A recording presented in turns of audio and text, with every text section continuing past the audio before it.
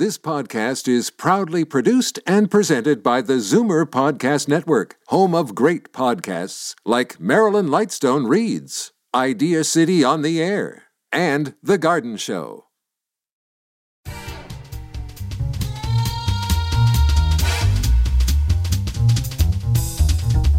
Hey everyone, and welcome to Ages and Icons. I'm Mike Crisolago, Arts and Entertainment Editor at Zoomer Magazine.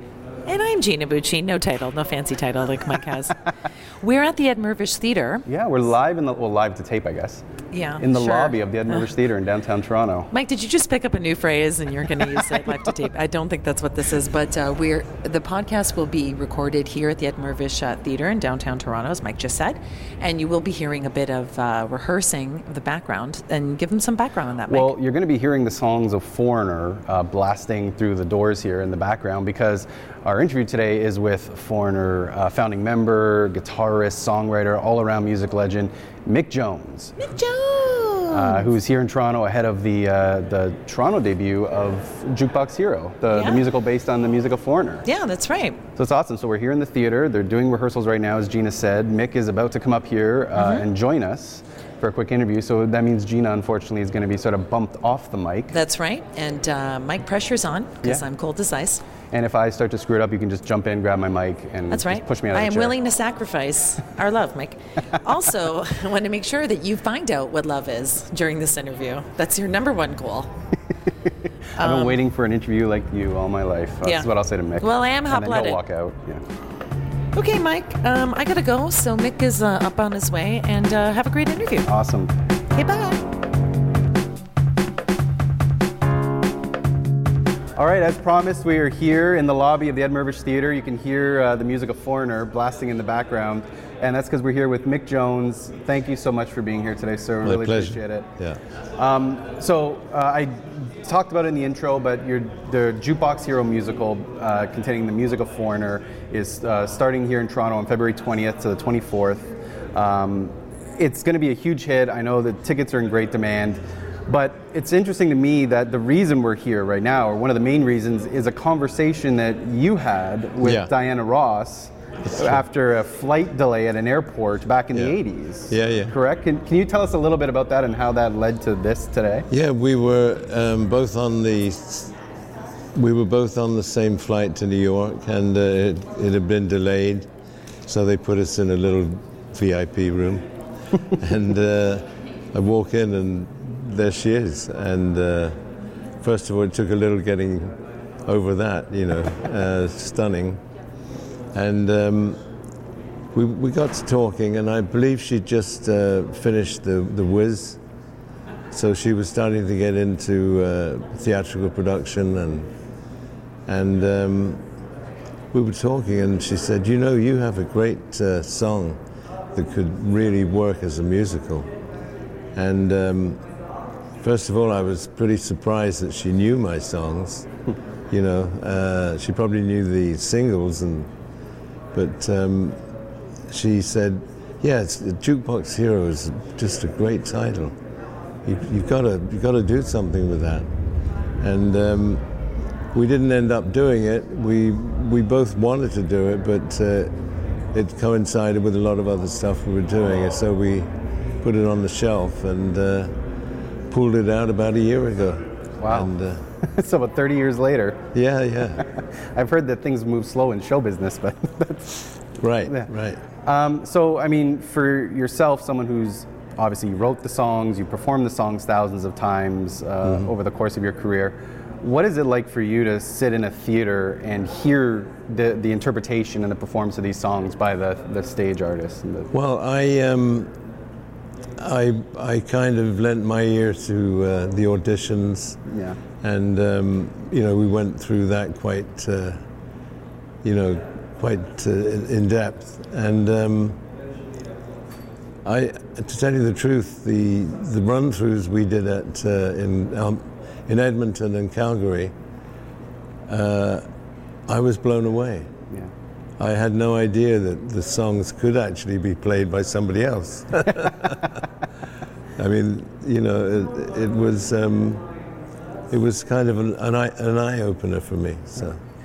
And I'm sure a lot of the people in the audience who are fans of Foreigner, or whether they're not and they've just heard the songs before, they'll sort of probably rediscover something maybe new about the songs, given that it's a different performers singing them. As the songwriter, as the artist, did you rediscover anything about any of these songs that you've written? Any other side to them that maybe you didn't notice before? Yeah, there's some of the songs that I get emotional about, a combination of knowing that on stage they're likely to touch a lot of people in the audience. You see people identifying them with them, and some of the ballads, they sound great. And as I say, I was just it was way over what I expected. Yeah. And since then, watching it grow and turn into this, it's kind of a dream. Yeah, it's huge now. Yeah. Did you speak with any of the performers, offer any sort of advice or mentorship for performing the songs, or? No, not really. I think, they know it's a serious venture and they all want to do the best, And I just encourage them, and I like what I'm hearing, so maybe a little tweak here and there, but it's got a life of its own. It will have, hopefully. Yeah. And there we go.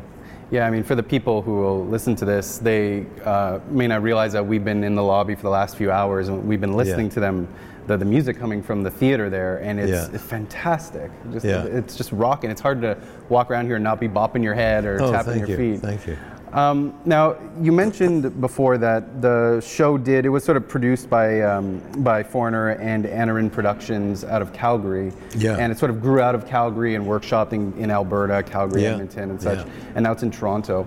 So I'm wondering if there's a reason for the Canadian connection, or if there is a sort of a Canadian connection to Foreigner through the years. Well, the first connection I had was I was supposed to emigrate here from England. Oh, okay. And Bryan Adams and I have joked over the years, what would have happened if you'd been born in England and I was, it's funny. We took Bryan on one of our first big tours for the 4 album, and I think it really helped him. In fact, he told me it really helped him a lot. So we have that bond. I love the Canadian people. If it were another world, I would probably be moving to Canada right now, because where I live is a little scary. Yeah. Down there. yeah, absolutely. And that's, that Mick is sincere saying that, because it's February as we record this right now. The weather is terrible, so if he wants to move to Canada when he's here in February, that is some true words there. I wanted to ask you just a little bit in general. I mean, the music that we're hearing here with Jukebox Hero is a lot of Foreigner's greatest hits. And Foreigner in general has sold something like 80 million records, one of the best-selling bands of all time, which is phenomenal. You sit here watching this musical take shape, and with this legacy to your name. How does that feel for you as an artist? And you guys just celebrated your 40th anniversary last year, too, Foreigner. Yeah. So, how does it feel after 40 years to be able to sit there and know that you built that? Feel a tremendous amount of gratitude for having the chance to do this, and as I say, I'd have never dreamed that this band was going to persevere, change in a little few ways, but persevere and adjust itself to this time, and realize that there are so many people that love the songs still. We have a tremendous support from radio still. The band that we have now currently has been together for about 14 years. It's like, it's no longer a new band. It's definitely Foreigner in a new, with a new, fresh approach, and very powerful. And we're kind of in a surge time now, where we're back playing arenas and sheds, and we're touring, headlining in festivals. in Europe, and that again, I have trouble sort of, wow, you know, you get 15-year-old kids in the front row down there going crazy, singing the words to the songs. Wow. And, you know, I go like, what year is this? You know, Right. what? Because it just feels like the first time again. Right, yeah, I mean, I imagine, I guess if 40 years ago or 35 years ago somebody had said you'd be headlining festivals, I mean, you wouldn't have believed it, right? No, I mean, really not. Again, I think the songs have helped to install us in that, you know, rare kind of air. Yeah. And, you know, it's still fun playing them. You know, not every single night, but it's still generally a lot of fun playing them. We improvise a little bit and show the quality of musicianship in the band. And the songs just seem to project, and you know, you look out there in the crowd and some people are emotional, weeping. You know, we've had a lot of correspondence about that over the years, where people, you know, have gone through trying times when they've lost family members, when people are getting married, you know, weddings. And you know, it's wild because you get that feedback, Right. and you see them, you know, and you see them reacting, and that's a big deal. That's got to be one of the most fulfilling things about what you've done in your career. Yeah. I saw a recent interview with you where you were talking about touring and touring at this point in your career and how it's a little bit different than when you were younger, and that you and the band, you eat better and take better care of yourself than perhaps you did in your earlier days. So I wanted to ask a little bit about that and what a tour sort of involves for you and how it is different from those younger days. Well, I mean, they're much more organized than they used to be. You know, it's become like anything. It's a rolling little corporation in a way, and a family. And, you know, obviously the riders in the dressing room have changed quite a bit. Instead of you know, being lined around with used champagne bottles, it's, you know, it's soft drinks and water. And, you know, the food has become better on the road. You know, they have caterers that really do, you know, customize what you want to eat. And buses have become a bit more comfortable, and a lot more comfortable. And sometimes, you know, if we need to take private aviation, we do that. Right.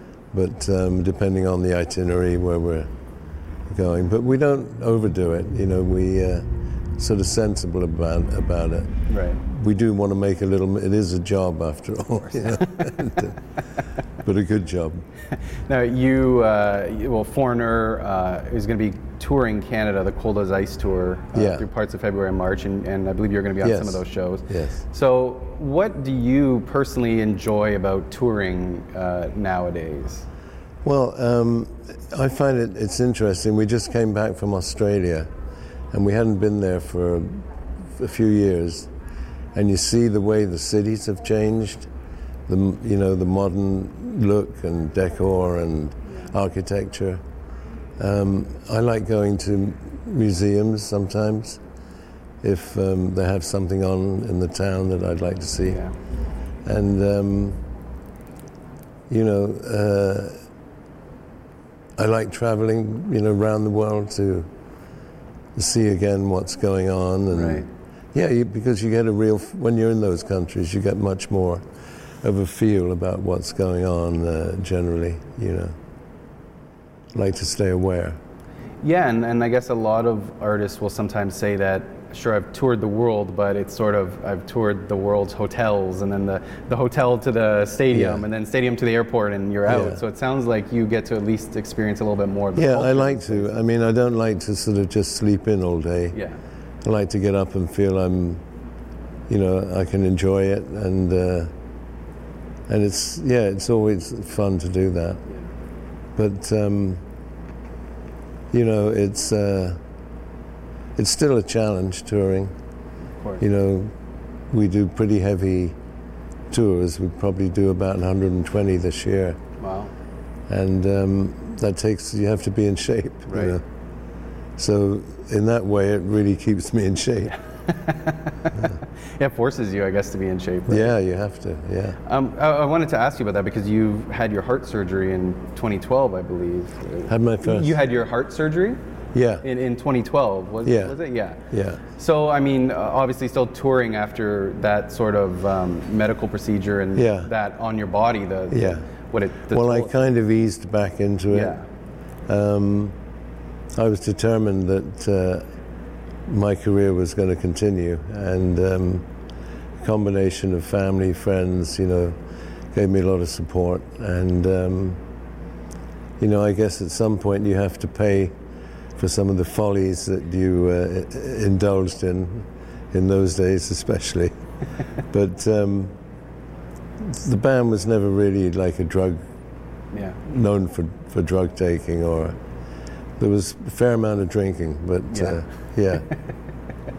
we made it through. So you did, and you're here, and 40th anniversary in the bag.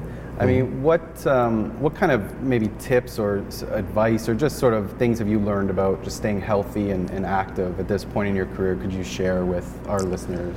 Well, I think you have to decide that you're going to do this, and you're not going to come back home kind of as a wreck. You know, you're going to come back. It's always a little bittersweet to finish a tour. I always get like the last few days, I'm like, oh, I've got to go back and readjust to another life. But it's all good, you know, it's all, and really, you know, as I say, if you choose something to do, you know, I like to read a lot, it's a chance to catch up on, you know, music and what's happening. It becomes a little family vibe on the bus, you know. Yeah. That's sweet. I mean, just looking back on your career, just a quick look at your bio and, you know, just looking at people that you've worked with or befriended, everyone from the Beatles to George Harrison, Peter Frampton, Billy Joel, Van Halen. I mean, you're crossing generations. I look at the work you've done as a performer and also as a producer and songwriter and such, and you bridge all these generations of stars. Yeah. And so, I mean, to me, and to most of us, that's incredible. We know who we love about that. But when you look back on it, what are the memories that stand out to you as the ones that sort of affected you most? Well, playing at the Garden in New York was one big milestone, you know.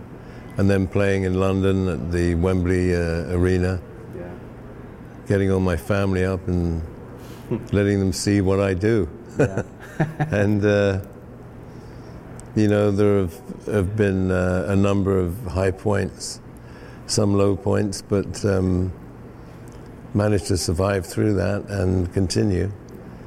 And so, you know, there are a bunch of different reasons to celebrate, and but, you know, we don't take it too seriously. I mean, yes, we take the music and the performing seriously, but I've been, you know, doing this for quite a long time,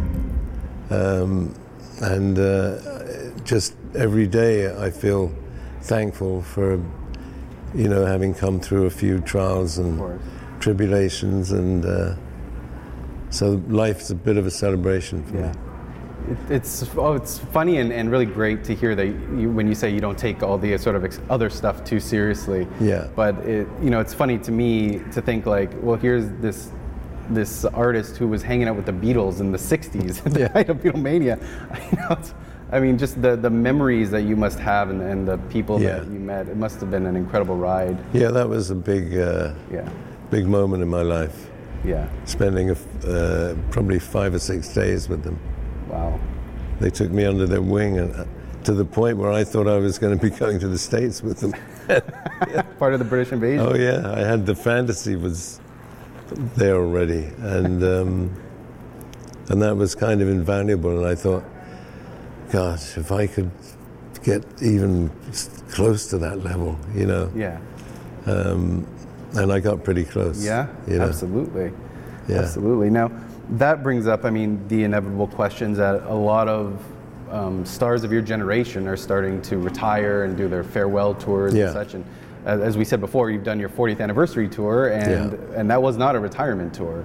No. So, I mean, where do you stand on that sort of idea of? Well, we decided to do some shows with Lou and the original members of the band. Yeah, with Lou Gramm. We've done a number of those, and they've been very successful.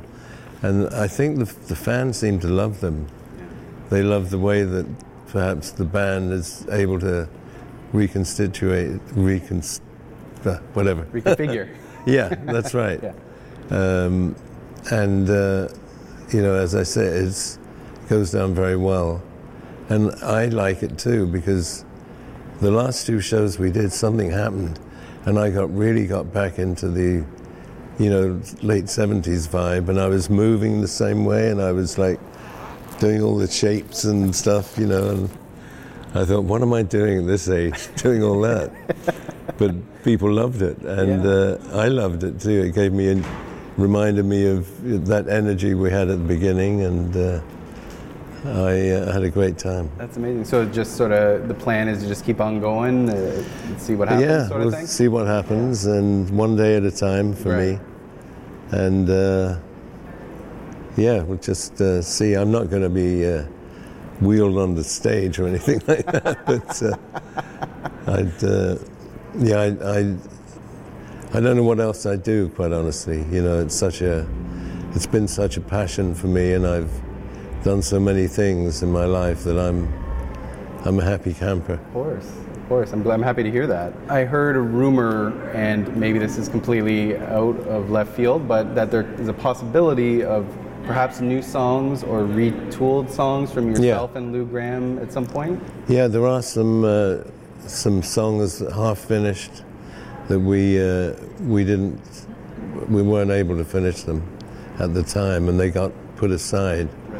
But Lou's got a few ideas, and I do, and I think we're going to try and get together at some point this year and sift through what we have, and who knows, you know. So you have the musical, the Cold as Ice tour, and possibly, if it all works out, and some actual new Foreigner music. Yeah, we've also got a DVD coming out of the first show in England in 1978 or 9, I think it was. God.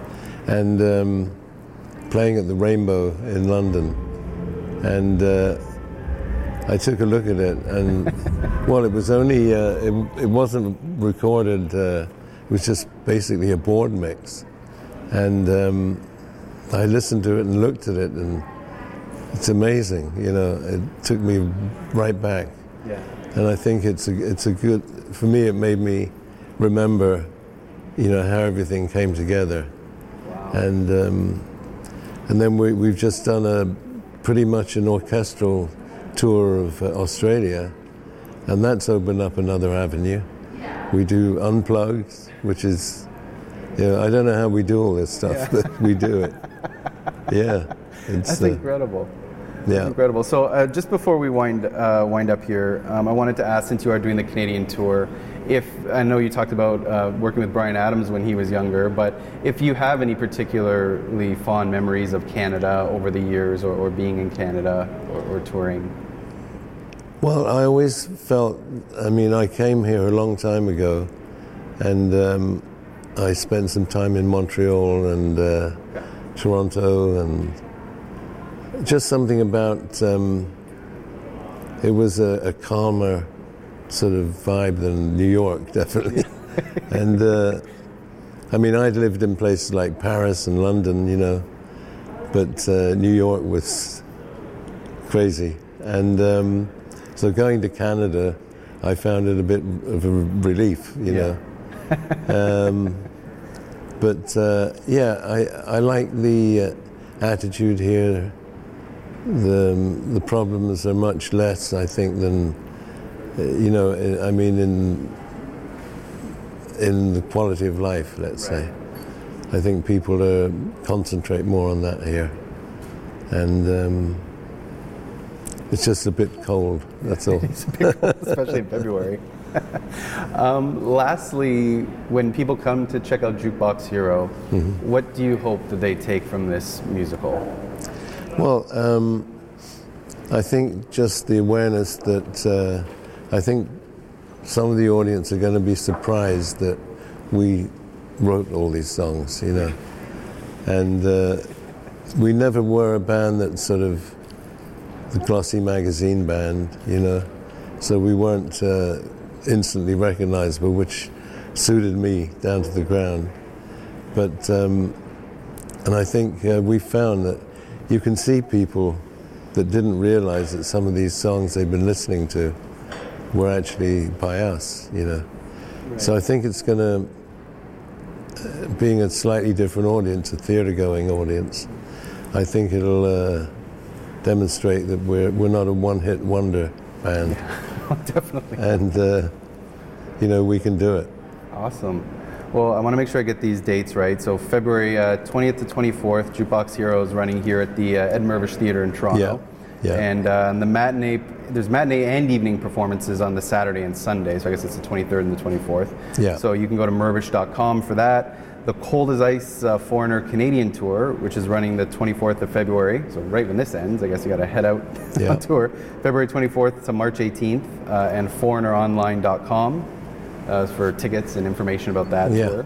And if you're listening to Ages and Icons, you can find us on iTunes, Stitcher, Google Play. Gina usually does these plugs. What am I missing? You're right. And there we go. Spotify. And of course, everything's Zoomer.com. Where you can see me at one of the Foreigner shows, for sure. You can spot Gina in the crowd, say hi. So thank you, Mick, of course, for being here today. And thank you. Congratulations on everything going on. Thank you very much. And all the best with the it's musical been a pleasure. tour. Thank you to Gina, of course, and to everybody involved, and to everyone listening. And we'll see you next time on Ages and Icons. Bye. Sounds good. Awesome. Thank you so much, Mick. You got it.